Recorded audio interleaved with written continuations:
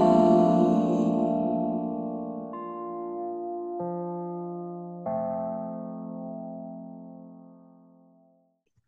right, well, welcome everyone to Rio and Theo Talk Recovery. We're glad that you guys are all with us today. I am Theo. This is my friend Rio, and he's going to introduce our topic for this week. Hello, everyone. My name is Rio. The topic I wanted to talk about today it's going to begin with resentment. And to do that justice, I really want to make one or two things very clear. Um, I've been in recovery in Oklahoma for the last 7 years. Um, During that time, I've met thousands of people. I've been to just about every clubhouse in the metro city area. Um, I have listened to and held the worst days, the trauma, the secrets. I have heard so many people talk about the most difficult parts of their life. And I just wanted to make one quick, quick, quick statement saying that none of that will ever be shared here. Anything that was told to me in confidence will forever remain in this strange Italian man's head. Um, and I just wanted to throw that out there just in case, because although I do not necessarily feel that my anonymity is important to me right now in that way, I have to respect that many other people feel that way. And instead of talking about, the shenanigans for just a second, I wanted to just say the real issue there in my mind is the stigma of addiction and mental health illiteracy. That is the sort of topics that I would want to talk about in place of that. So that's me trying to be an adult for just a little bit of a second. Going to take a sip of tea now. I had mentioned last week that I was treated like shit at my place of employment. And that's not the whole story, because I too participated in treating people like shit there for a time. There is no conflict without both sides experiencing pain or experiencing discomfort. The point I was trying to make by bringing that up is there's very rarely a winner where those things are concerned. I acted out of fear, confusion, ignorance, and discomfort. And so did they. Their ignorance of my mental and emotional state and what I was going through, and my ignorance of how to communicate that to them. That's going to be the last time I bring it up. And I just thought, well, I could either edit that out of the episode or I could just talk about it once again for the next one. And depending on how awkward this is or how poorly it's taken, I don't plan on doing it again. So this was a bit of a smokescreen because guess what, my friends? We're going to be talking about the first noble truth, and that is there is suffering. Every single one of us has suffered. Every single one of us has felt disappointment, sadness, confusion, and anger. These are part of our human experience. And there is a stigma, I believe, socially surrounding. I'm going to put on my thing here. I had this whole plan of like throwing this thing on in a very dramatic fashion, but now that I'm looking at myself doing it, I'm realizing it's very awkward and it's kind of goofy, which is exactly who I am. Um, so the first noble truth, there is suffering. You bought the ticket. You've been born on earth. There are things that are going to happen to you that you don't like. There's experiences you're going to have that are difficult. And there is trying to think of a good way to say it without interpretive dance. Um, Mhm. there there there is a natural tendency to think that badness is the same as suffering. There's a tendency to think that because I do not feel good, I am doing something wrong. And I feel that that doesn't always need to be the case. Um, the goal by doing this, the goal by meditation, the goal by realizing that your life is kind of like a bit of a drag when you're drinking or using, and that you'd like to change it, is really suffering. You have hit your misery threshold, that thing that causes you to change. And the difference between you and every other human on the planet is you may have experienced more consequences surrounding that. That's as far as I thought to think. So I'm going to take a sip of tea, and Theo's going to say something real fun. Real fun. I I feel so awkward about that. Like how like you wanted to like say something like kind of mature, and then it comes out all sideways, and you're like, well, I'm certainly not perfect. Anyway, we're just going to go with it. I think you did great. I also love that we also talked last week about there are going to be things that we say that we change our minds about, or we change our experience about, or our perspectives, and that's already happened. You're like, hey, I said this thing last week, and that's not the whole story, and here's some more context for that. And I think that I love that. I love that we're doing that immediately.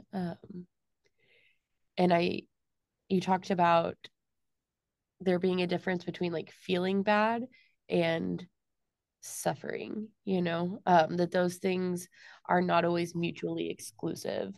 And I was talking to a friend earlier this week about the difference between like being stressed out about having to do something, or like having like a bad mood one day, or having like an unpleasant experience, versus like the reality of that situation, and how sometimes the bad feeling, or like the bad mood, or whatever it is that we're experiencing from that, is just based on an attachment that we've made to it, rather than the event itself. It's like, if I stub my toe first thing in the morning, and yeah, my toe might hurt all day long, but it fucks up my day because I'm thinking all day long about how if I hadn't stubbed my toe this morning, I would have a better day. And the reality is there, this is a very simplified, or like maybe strange analogy to use, but like, yes, there is suffering. I'm going to stub my toe. That's going to happen sometimes, Um, I don't have to, and I may still feel the pain of that throughout my day, but I do not have to exacerbate the situation by, getting into that second noble truth of like the craving and like wishing that things were different. And I think for me, so much of like, I think resentment and anger get amalgamated a lot, and I don't think that they're the same thing either. Um, but that resentment, that replaying of things, is what really can fuck me up, for like lack of a better phrasing. I think about, that's why it's specifically difficult for people in recovery, is because we can tend to, especially early on before having any kind of like tools to navigate the world, we can obsess, and that's really for me what resentment is. It's obsessing over something, wishing it was different, wishing I had reacted differently, wishing someone else had reacted differently, wanting the reality of the situation to be different. Versus anger, I think anger is an incredible emotion. That is the beads on my bracelet. That mic is insane. Um, but I don't know. That's what I It's thought a lot so about. good. Oh my god! Like, I could just listen to you do that for like an hour and a half. Like yeah, if you want to do some ASMR real fast. Just shake your bracelet and pop pop your lips. I So that's true. And it's like again, we were talking about this before. Like there's so many like fundamental things like that sort of like might not make sense. Um, but will make sense if you have an addictive personality, but they Right. won't make sense if you don't. It's almost like this lens that gets put over your reality that distorts your perception. And even that is not going to make sense to some people. So I really I'm more interested in like how it feels, like the experience of it. Right. And you're right, there is some of this that is, I am not a Buddhist meditation teacher. I am a Buddhist enthusiast. I love my my internal human experience. My consciousness to me is so fucking dope that it like wakes me up every day, and that I get to have these sort of experiences, and that none of it has to be the same way forever. That Yeah. I'm this kind of like fluid conglomeration of all these systems that sort of interacts with my environment. So fun. Man, I don't know why more people aren't excited about it. At least that's from my perspective. But Well, and that was a huge turning point in recovery for me, was like letting things be fluid rather than this like idea that I'm like headed in one direction toward a goal or a set of goals always. Um, and I think that that's what Buddhism has kind of like offered to me. And also, like, a Buddhist enthusiast, like, really bad at being a Buddhist. I don't know, but like, well, that's like the thing is like, you don't have to be an expert at something. So right, so like I guess I'll just say this. When you look at people like Thich Nhat Hanh, or when you look at people like Eckhart Tolle, or even just a monk that's taken their vows and spends the remainder of their life, living the monastic lifestyle. Those are Olympic level Buddhists. Those are not us. right, Those are, you know, gold medal, like 10,000 hour having on the cushion, you know, they are having experiences that we are not. right. Their perspective is not our perspective. The the interesting thing to me is that there's so many steps in between. There's there's the place where you are like first initially, brought into the experience of I mean, what's the first thing that, like, if you're a beginner, what's the first thing that you want to do? Um, these are not my words, but this is like kind of what I was taught, and that is generosity. That is Mm, the first step, is the idea of being generous with your time, with your resources, and with your energy. And that's the first step. And I always thought that was a little nice because I don't, who doesn't like a generous person?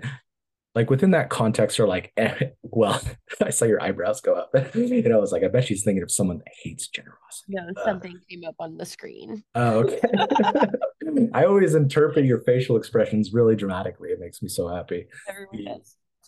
the, you know, really the point, from my perspective, I just get so much joy from exploring these things. And I get so much joy from like being able to use these things in my life.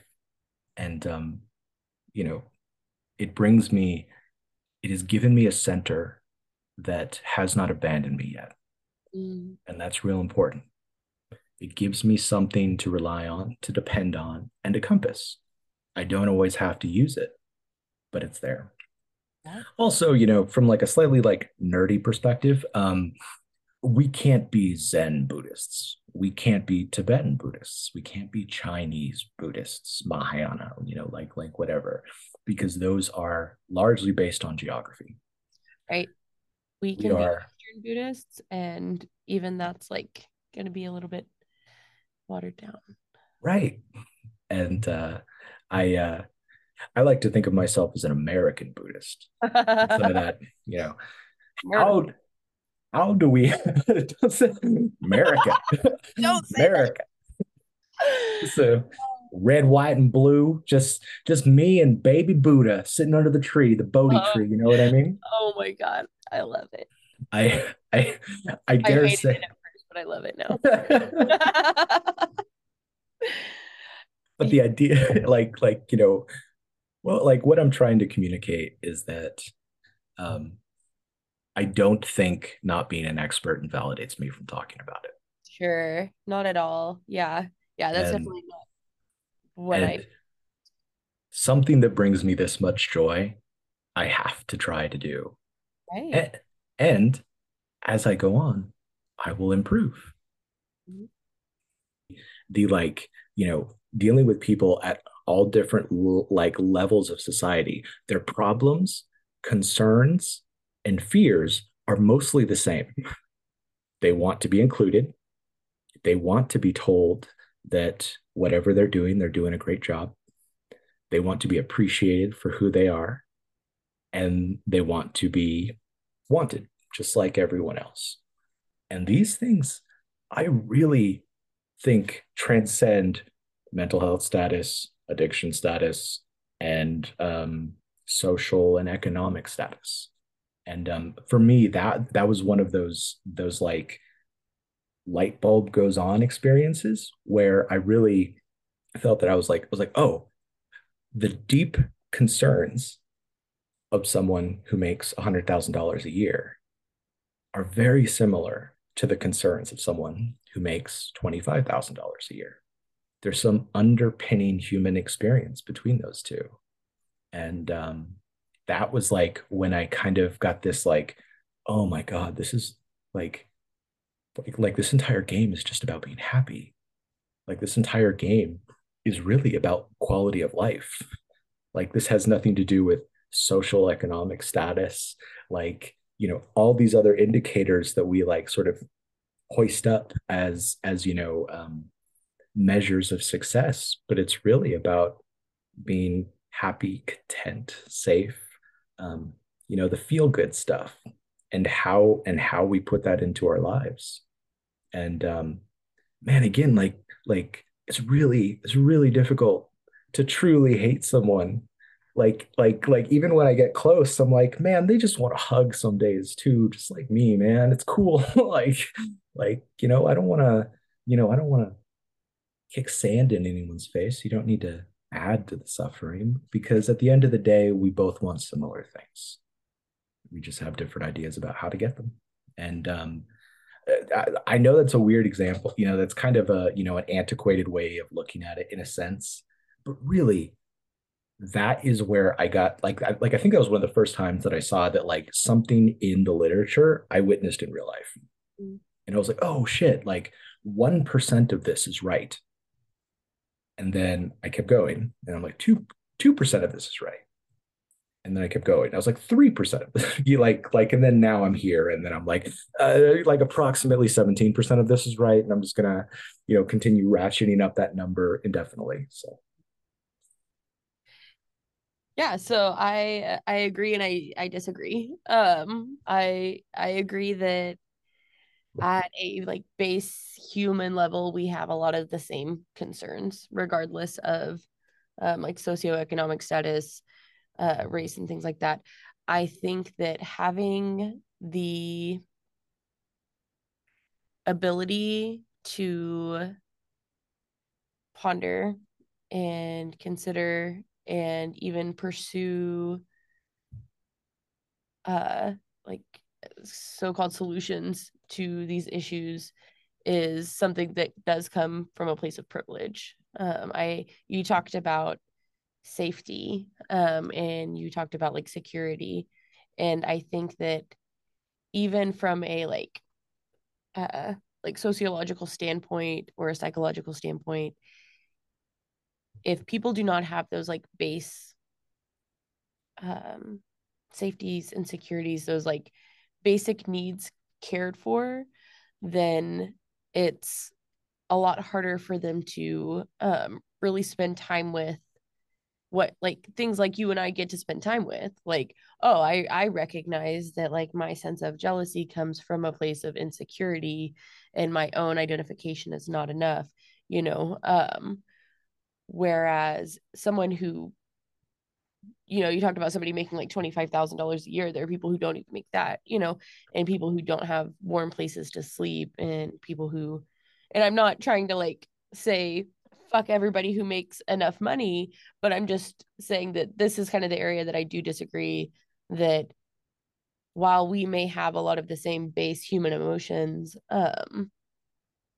I don't think that that relation necessarily transcends socioeconomic boundaries. I think that their safety and security, it doesn't make the problems of millionaires go away, but it makes the emotional and social problems of people with um, less of a priority, if that makes Ooh, sense. it does. It does. And that's why I like you, Theo. I I think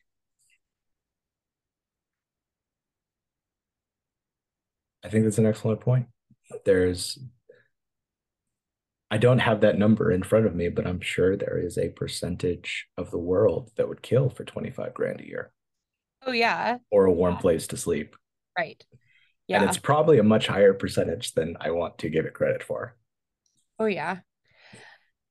Yeah. I don't have the percentages either, but even just the percentage of the world that doesn't have access to like electricity, who still, their subsistent technology is fire, you know. Oh man, So no. it's Stop expanding my worldview. I don't like it. Okay, well, I'm feeling very strongly about some. I say we go back. I love the stories. Like they're so good. There's there's a story of him shooting fire out of his ears and ice out of his eyes and walking in the air on a rainbow and all sorts of amazing things. It's kind of fun if you like the lore, which I rather do. yeah, it sounds like it would be fun. I mean, we could talk more about resentment. I got plenty of them. No, I was thinking about what you said, and I mean just kind of along the same theme that you're talking about with the um what Buddhism has kind of like offered to you. And you said like what's the first thing that you learned about like meditation, I think was what you said earlier. And I think the first thing that was kind of introduced to me with meditation was compassion. And it's kind of what I've taken as kind of like my base for meditation since, is everybody has this kind of idea that meditation is clearing your mind, making it empty, like, or like staying focused on one idea. And for me, and again, I mean, I guess we're just going to talk about Dave Smith this whole time, but he comes to mind because a lot of kind of what I carry came from like early Dave Smith stuff. And for me, meditation, especially in the beginning and like even now, what I try to carry with that is this compassion for self, is that my mind is not going to stay clear and open and empty. It's about recognizing when my mind wanders and meeting that with compassion, and then trying to come back to the breath. And I don't have like a bowl here, but Dave Smith talks about like having the bowl right and the mallet on top of the bowl, and you'll notice, well, I don't have your bowl, but like the mallet falls off, and then you recognize that it falls off and you put it back. And it falls off and you recognize and you put it back. And it's not this like, God fucking damn it, why can't I keep the mallet on the bowl? It's, oh, it fell again. Of course it fell again. Of course my mind has wandered again. And meeting that with compassion over uh like for me, it's not this like super strict disciplined act even. And really, I think the definition of discipline has changed a lot for me over time, as a result of Buddhism.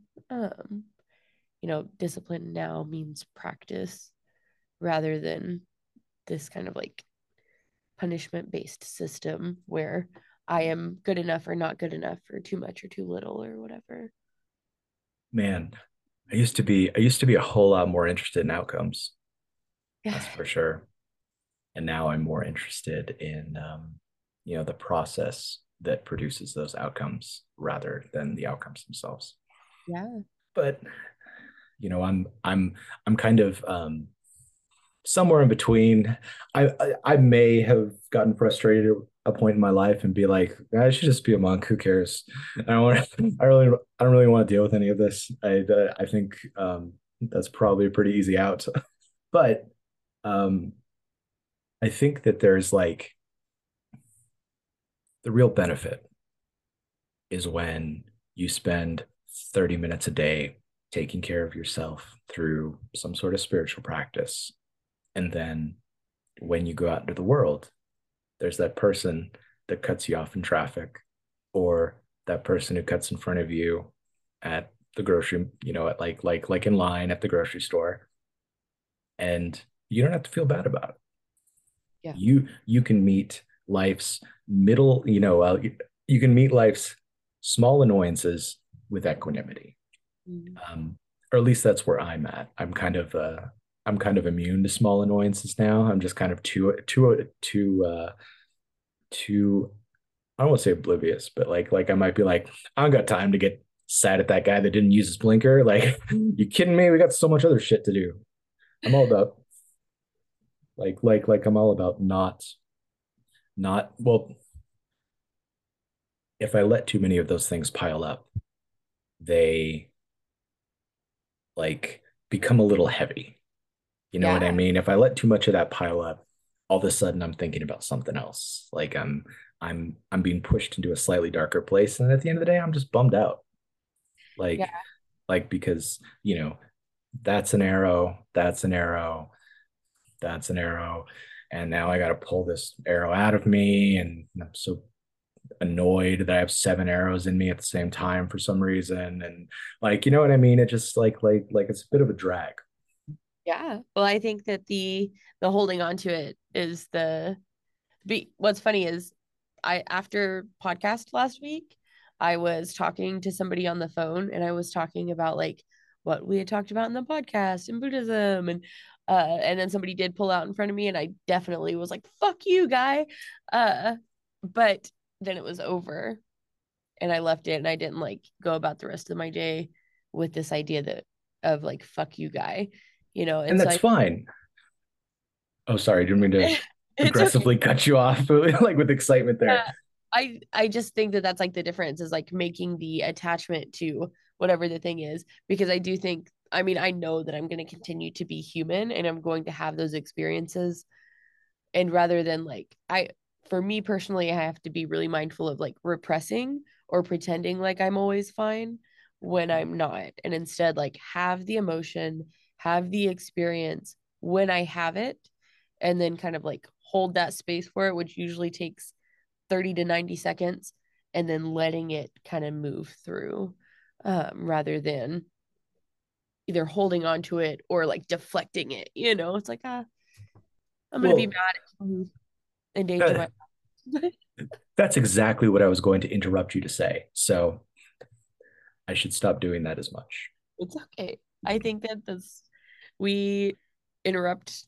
That's like a part of our flow. So, Perfect. Perfect. That is an excellent example of equanimity. mm, Um, I have kind of a little bit of a Sean version of how I define that. Equanimity, if you really think about it, is kind of a difficult thing to describe because oftentimes we are talked about it in terms of perfect equanimity.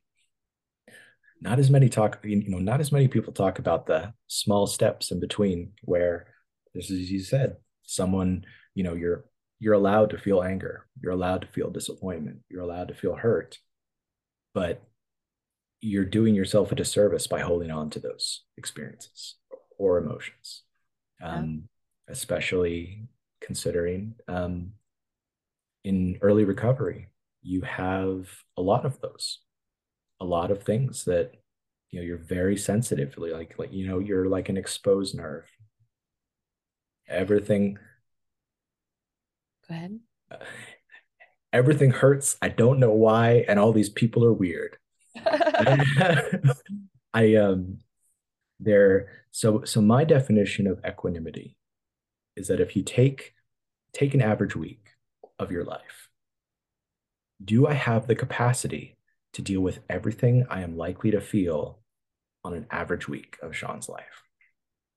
And that's kind of the mark that I use, you know, because I don't have control over if my nervous system is going to fill me with anxiety. I don't have control over the person that cuts me off that I get temporarily annoyed at. And I don't have, control over, I don't always feel like I have control over the things that happen to me, but I do have control over my reaction to those things. And that's been like really important to me to remember. And the only way that I can retain control over those things is through mindfulness and being aware that they're happening. Yeah. The real danger is when too many of these things become unconscious and Mhm. you tend to sort of just get swept away on, just sort of swept down the stream, so to speak. And And I think that's why we practice. I think that's what mindfulness practice is, and it's why we do it. It's to create that little bit of space between the event and the reaction, because correct. we're also programmed to event react. And I think that people even outside of recovery can relate to that. Like event react, uh, and the goal is to create this little bit of space. It's like to where I can choose my reaction.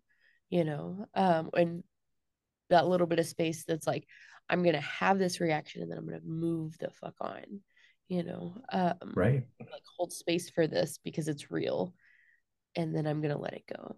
um I I like my least favorite phrase in the English language is feelings are not facts. right, right, because uh feelings are real, you know They are um in fact happening. right, they And are in fact happening. Yeah, and usually the people that say it, I generally like I'm a little question, like a little bit of a question comes up inside me. It's like, so so how many feelings do you feel? Like you know what I mean? There's like, it's one of those terms that you just hear and you don't really think about it a whole lot. And then when you do, you're just like, maybe, maybe that's a you thing.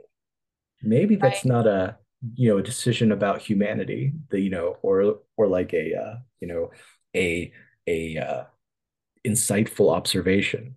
right. Perhaps that's something you're missing in your human experience that you might need to sink down into a little bit. And again, I mean, it's been a theme like through our whole podcast.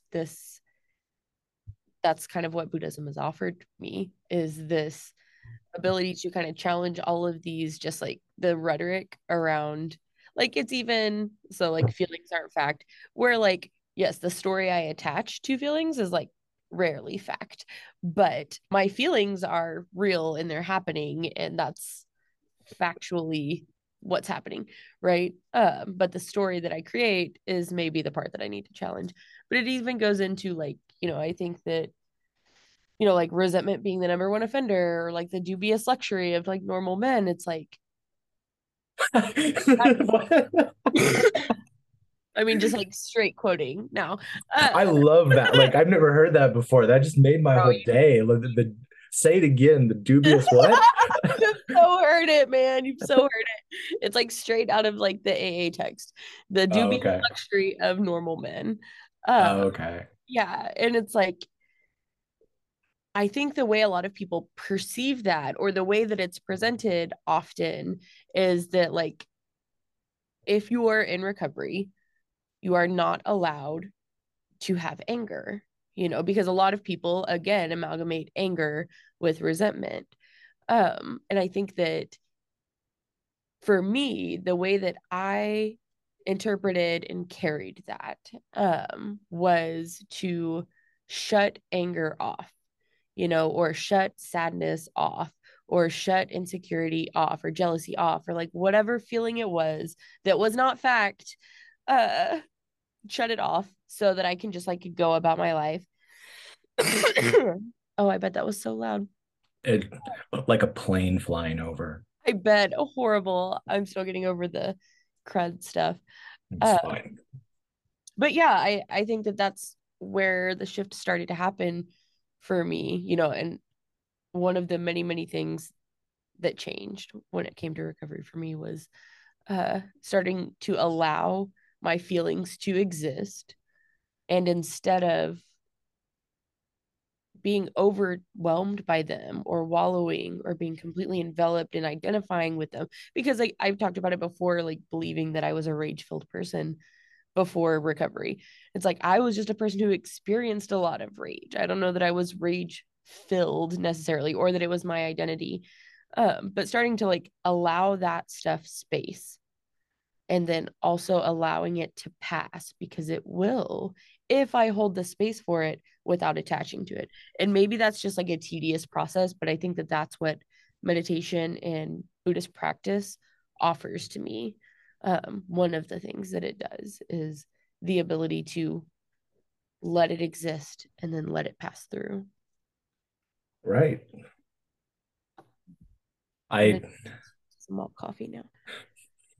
I was such a I was such a fan of the bypassing the anger.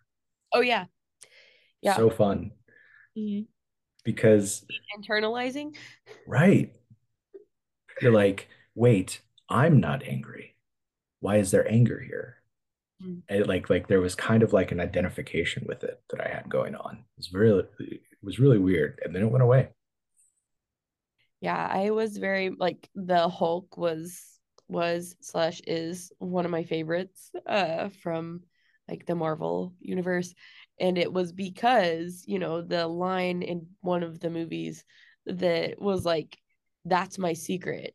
I'm always angry, because he goes off and he becomes this like completely selfless, like altruistic healer person, and then they're like, hey, we need the Hulk back. Like, how do you do it? And he's like, because it's always there. And that's the identification, right? So that's why I related so much, was because I just identified as angry. It's like, man, I am not always angry. I'm not always experiencing anger. I am often passionate, but even then, I'm not always passionate. I'm not always Mhm. experiencing passion. I'm just a human who, base level, is probably pretty standard, honestly. That's just one of the things that you're capable of experiencing, Right. Yeah. which seems pretty healthy. Sure. Whatever that I means. that's probably another one of those terms that I have a little bit of confusion about. It's just like, what is healthy? Salad? Salad? Just I'm joking. And then I hear things on TikTok that are like, hey, don't eat raw vegetables all the time. Like, oh, fine, man. Like, what am I supposed to do? I don't know. Intravenous nutrition, some sort of like you Well, just that's like hyper processed, there's no right answers. no, it's beautiful because there's not really a way to escape it. Old age, you know, bad food, kind of all a part of the process. Ice storms where it's just like Ah, 5 degrees outside, and so the cough hangs on forever. I know. Do The you? what? Is it do you? It's like 50 degrees there. Well, okay, it is incredibly beautiful out today. The sun is shining. I don't know if we've introduced my tree yet. Oh, beautiful. It's Hi. growing like a tree. Killing Its it. name is Mr. Twigs, Mr. Twigs. but I need like the regular pictures of Mr. Twigs now.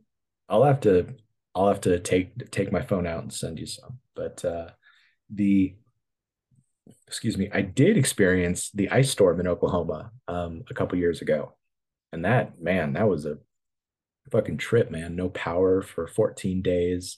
The infrastructure was destroyed. I'm glad it's not quite as brutal as it is now. Yeah. I assume it could be that bad. I don't know. I don't live there. I have maintained power, so that's been good. Fantastic. Didn't go outside until 4 o'clock this afternoon, but I was like so like you know, not ready for nature. And it rarely ever inconvenienced my life except in the end there with that ice storm.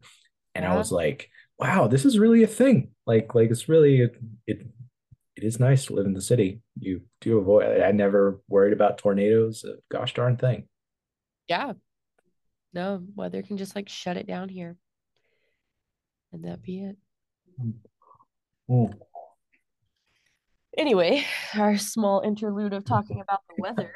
I I was so close to talking about Last of Us Episode 3. Oh my gosh, I Just want think to do it. Let's just do it. Who cares? I'm sure I was thinking something Buddhist will come of it, right?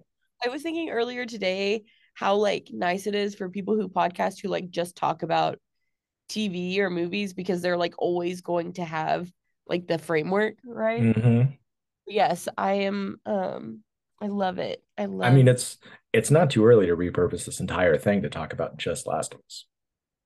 I mean, but Last of Us will end and then what are we gonna do? Maybe we just like incorporate it while it makes sense. Yeah, like maybe we could talk about Game of Thrones. I'm sure there's some need for compassion in that universe.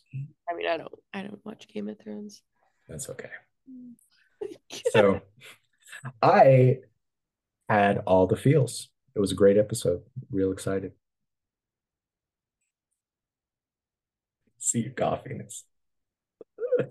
I mute. Can you still hear it? I can No, still. no, Okay, cool. it's perfect. Yeah, I think that Last of Us episode 3 provides a lot of insight into like there is suffering, into the first, noble truth. And because Bill, I keep getting them mixed up, right? But Bill experienced suffering probably all of his life. It's why I related so hard, to this, like, because I grew up also kind of like a survivalist and like amongst prepper types, and I can just see that was my zombie apocalypse plan, was exactly what he was doing. And this just angel falls out of the sky into a hole and his entire life changes, like, and he talks about it. He talks about, I didn't have a purpose, I never felt fear before. And I think that when we're so engulfed in our own experience, when we make the attachment, when we conjure the story to go with whatever feeling we're feeling, that's when we kind of like lose sight of, for me, that's when I lose sight of so much of my humanity, because Bill talks about how he didn't ever feel fear before Frank was there. And like fear is a base emotion, it is Right. one that we all experience and it's a part of being alive.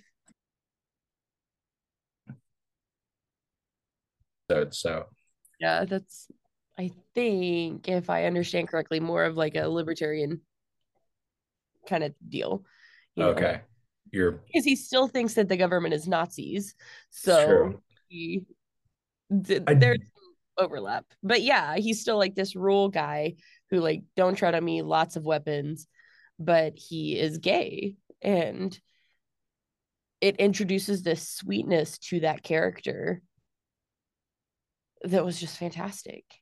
And you text me, and I've had multiple other straight men text me about how this is the first time they've really like felt that kind of connection, that kind of like relation, that kind of like empathy toward like uh queer representation. yeah, because it was human. Like it was so properly human. It did not feel like a token inclusion, a like it was just really well done. I was just like, oh my God, my eyes are leaking. What the Oh fudge? Not God. to spoil anything for the people that haven't seen it, but it's It's man, just beautiful. it's a heartbreaker. It's a gut punch. I I didn't it's even feel that way. I was not heartbroken by it. I found only beauty in it. That's I mean, fascinating to there me. are spoilers. I'm just gonna say that this may be a spoiler, but they grew old together. And that's, I mean, what more can you ask for? Right. So Yeah. I don't know. Beautiful ass life.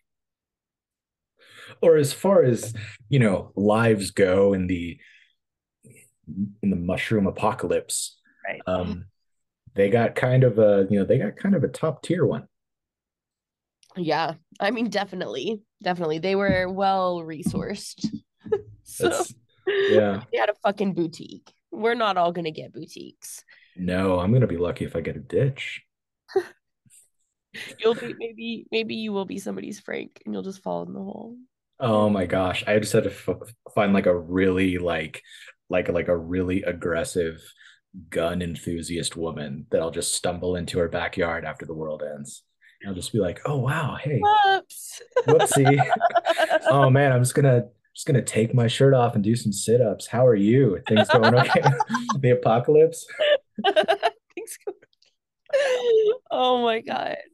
Uh yeah. I don't think that we talked earlier about like it's not always going to be, not everybody's gonna like get it, not everybody's gonna like have all the context, not everybody's in recovery who listens to this, not everybody who is a Buddhist, or practices Buddhism, not everybody watches Last of Us, but I do It's think that true. there's something for everyone, because there's humanity in what we do here every time.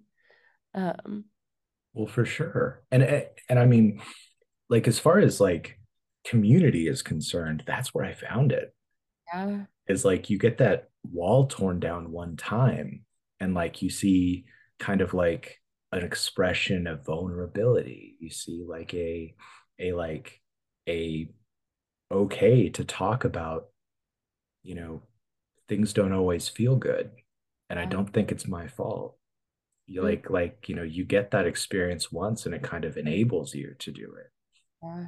I mean, to bring it back to recovery for just a second, I feel that Bill is an excellent example of not being able to do everything on your own. Right. Yeah. It's impossible. You're always going to miss something vital without another Right. person. Right. And he did so much on his own. He was so self-sufficient, He And was and I think that so many of us can be, we can especially if we're talented, if we're skilled, if we have like niche things that like we're just really good at, um we can really like kind of delude ourselves into believing that we don't need anyone else. Um and that episode of Last of Us really offered this like, oh, but what might you be missing, the beautiful like last 10 years or whatever of your life with a person who makes it not, because I think his life was bearable before. I don't think he was like necessarily miserable, uh but he would have missed out on that joy, and I think yeah, that that's the beauty of like putting ourselves out there, taking the risk to allow ourselves to have those feelings, kind of to go back to what we were saying earlier. It's like we can choose to bypass all of the feelings. It may make for a tolerable existence, but what what might we be missing if, what if I needed to yell at that fucking guy in traffic the other day? Who am I if I'm not a person who occasionally like, he couldn't hear me. My windows were up, like I'm not actually creating any harm in the world. It's right. just me. It's this reminder of my own self-preservation of like, hey, I don't want people to endanger my life. I still want to be safe, I guess. That's a good thing for me to know. There were many years where I did not give a fuck about being safe and I had no sense of self-preservation. Um, Certainly. so maybe it's all important. Maybe, I don't know. Maybe there's no how to fix any of our emotions. Uh, Maybe it's just allowing them to exist and not tying ourselves to them. I just want to say a couple of things real fast. One is that, it's not enough just to survive. Mm, yeah. You also have to experience joy. You also have to experience freedom and happiness. And all the other things that make the survival worth it. And I Yeah. think that was a wonderful example of that.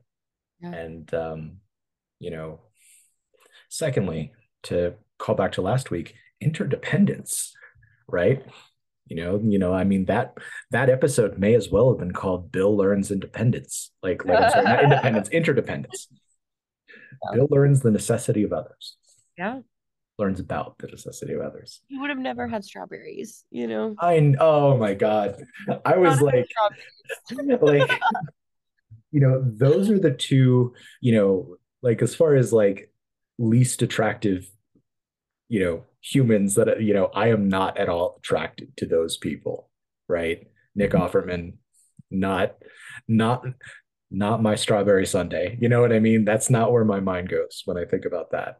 But I was just like, sipping tea and my mouth was like slightly open. It's like, this, that's, this is maybe one of the sweetest things I've ever seen. Growing strawberries. Like in his little laugh after, he's like, Yeah. hee. Oh, Fuck. yeah. You Yeah. just, man, you just made the next 4 hours of my life really difficult. I need to go take a grounding bath or something. Oh man. I I really enjoy the show, and I'm very excited to talk about episode 4 with you next week Yeah. or the week I watched after. it. That here's the thing is I watched the first episode and I was like, I'm not watching Last of Us. Oh Um, yeah, that first episode, yeah. first 20 I minutes. I will spoil it. And I mean anybody who's played the game, but like kids dying fucks me up, man. Immediately. I was Yeah. like, I don't think I can do it. So I didn't watch episode 2. So we'll see. It's about 50-50 if I'll watch episode 4, because my two favorite characters are gone now. So who fucking cares? Just kidding. We'll see. My my two favorite characters are still in the game, so I'm ready to go. I'm a big proponent of Joel Ellie dynamic. I think it's adorable. Fine. Okay. Okay, back to conversations about practice. Yeah. Hmm. What else? What's like a good put a bow on the end of it, wrap it up kind of ideas? I think that I think that what is caused, just to bring it back to resentment, what normally happens when I am resentful to another person, place, or thing is that, well, I guess it doesn't work for places and things, but to another person is that I rob them of their humanity. I other them immediately. Mhm. They are no longer a part of the same race of people. Then, you know what I mean? They're a completely separate thing. Like there's something about, you know not liking another person that like removes them, like a piece of what is important about them. I don't know if you knew, you know, the most difficult day of someone's life if you could hate them. You know what I mean? There's something about, you know, there's something in us that wants to empathize, that, that as soon as that otherness bleeds away, which is much like what happened with episode 3 of The Last of Us. the the otherness of that experience went away from me, Yeah. and it was just two humans experiencing a little bit of joy in a bleak experience that was done really well, that brought up all sorts of feels for me. Well, and I think that's what happened to Bill too, is that he had othered everyone. And the moment he began to let a few people in, you know, his life got better. And Yeah. by that token, of like his life getting better, he ultimately may allowed for Joel and Ellie's life to get better too. You Yeah. know, And that's the point. Bill was a secret Buddhist all along. I mean, I did see him like take a breath and I like did. go into prayer hands, and I was like, I see you, Bill. I see you, and I feel you, and thank you for your practice. But I think that you're absolutely right. That's the othering and the I have like spouted my whole life about hating people, right? But it's not true. I can, because of practice, because of compassion largely, and because of like forgiveness and meta practices, I have I can think of that person that is the most difficult and try to extend loving kindness to them, or Correct. to them. And that's been a direct result of Buddhist practice, you Yeah. know. And there's anyone that I even have like I have the most difficult time understanding, or people that I know that I've been hurt by or have hurt other people, like that I may feel so much like aversion to. If as soon as I open that door to compassion and recognize that they are acting out of human suffering, and that they hurt like I hurt, and they want peace like I want peace, it changes and it softens it for me. It does. That has I that is sorry, just go much ahead. better for me than like how do I like ignore my anger and be of service, Well, it's like, and everything that you just said is such a beautiful summary of what I wanted to say at the beginning of this. So I can just cut that right off, and we can just use this. So this is going to be our resentment end cap. You know what I mean? That's all we oh, needed. I it's like lots of like stuff in the middle, and yeah, and then Last of Us. I think that is that is really it. I Nobody wakes up and is like, you know what? I can't wait to hate someone today. That's going to be a real good experience for me. I wonder if they do. I wonder if You think? I don't know. I can't speak to everyone's experience, but what if someone does? They wake up and they're like, I'm just gonna fucking hate everybody today. I wonder what that's like. I bet that's really hard. I bet that's a really sad place to be. I know. I Really immediately devoid of joy. imaginary person. See, and now look at this. We are expressing compassionate towards this imaginary person who this sort of rage machine, a real one somewhere off in the world, who thinks that his rage is all he has, Mm, or it gives him power, yeah. and it doesn't. It makes him kind of a miserable small person unnecessarily. Um, and though every single human that I've ever met, I, I have no problem wishing happiness for.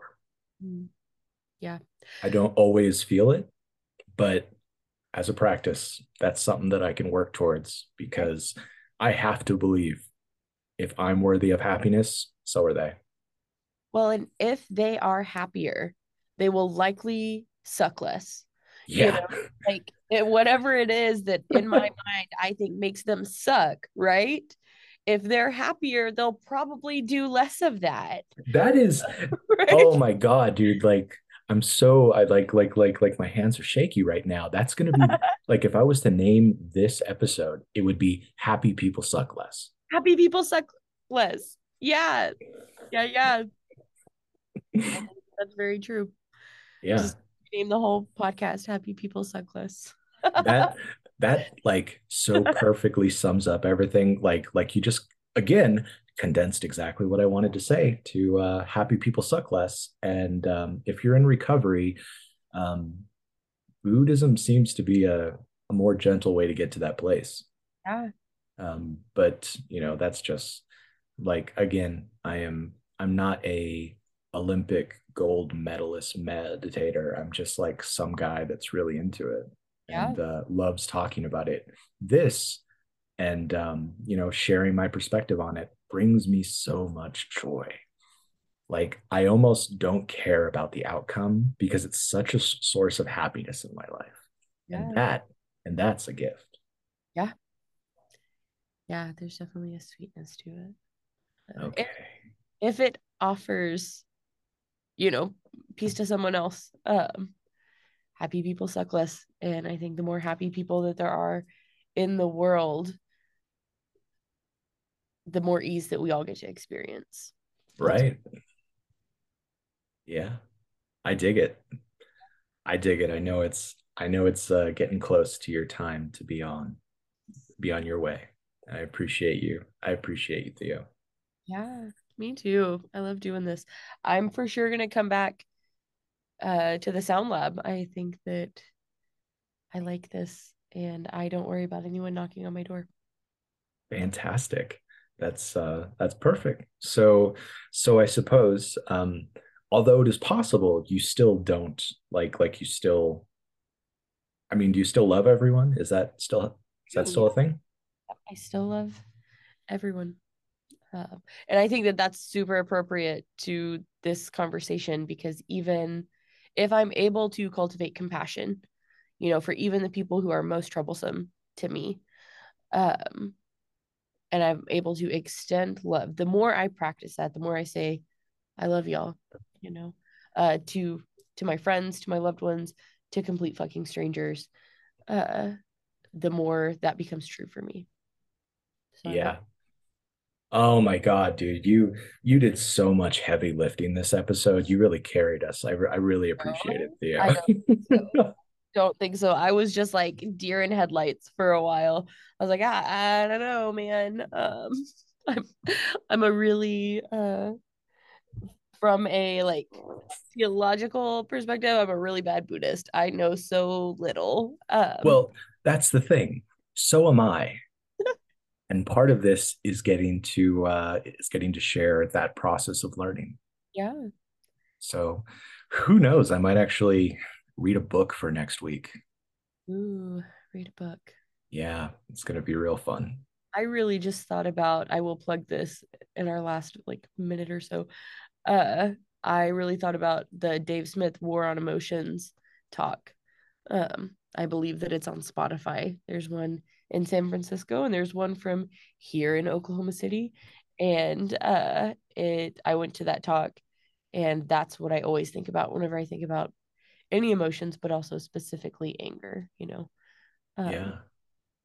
I think that Dave Smith says it's the get shit done emotion, which for me means that it's not like get shit done, like I'm going to go stomp someone's ass. It's something needs to change. If I'm experiencing anger regularly, something needs to change. And Oh man. within me or without me. But That's so good. I want to start another podcast right now about that and talk for another 90 minutes because that's a great. let's talk about maybe that on Sunday. It's just a couple days away. Please, anger the get shit done emotion. Get shit done emotion. Yeah. I love it. And Trademark uh, Dave Smith, I think. yeah, I I don't I can't say I know all of you, but I at least wish you happiness. That's I can say that authentically. So this has been episode 3 of Rio and Theo Talk Recovery. Thanks for being here with us, and I hope you stick around and watch us grow. Music today is brought to you by Nigel Moore. Thank you so much for listening. I hope you have a blessed day.